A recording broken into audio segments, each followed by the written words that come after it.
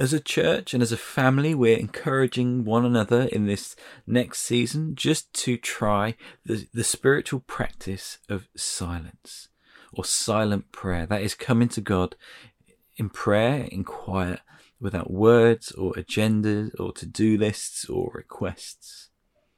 Isaac the Syrian has this quote that says, "Love silence above all things, because it brings you near to fruit that the tongue cannot express."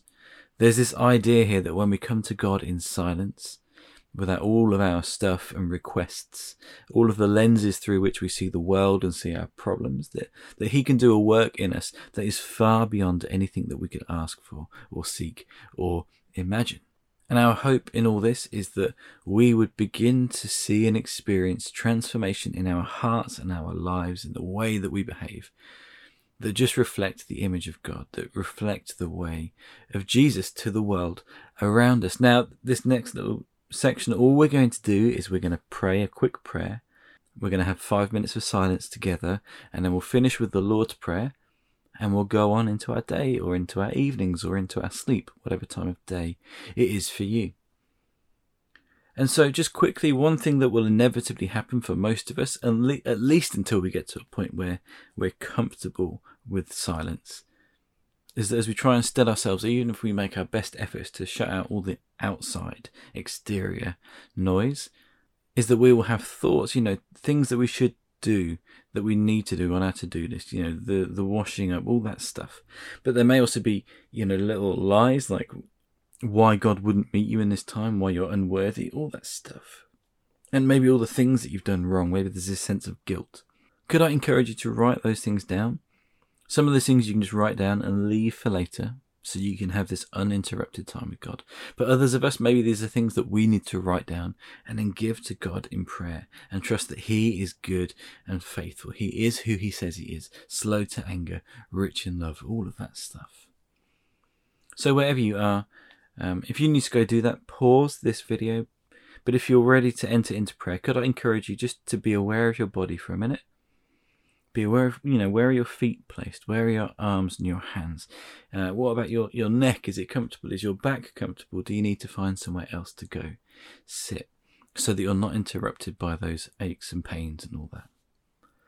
But if you're ready, let's just pray a really simple prayer together, and then we'll come back in 5 minutes for the Lord's Prayer. Lord God, here I am.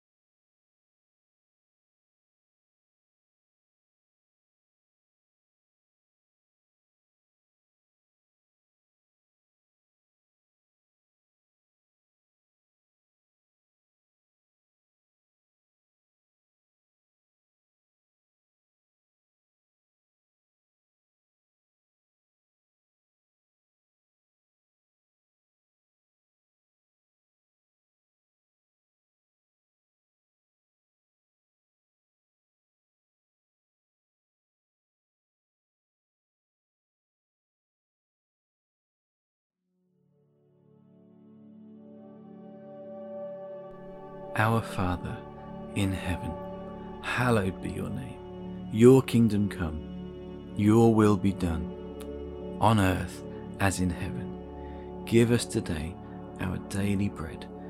Forgive us our sins as we forgive those who sin against us. And lead us not into temptation, but deliver us from evil. For the kingdom, the power, and the glory are yours, now and forever. Amen.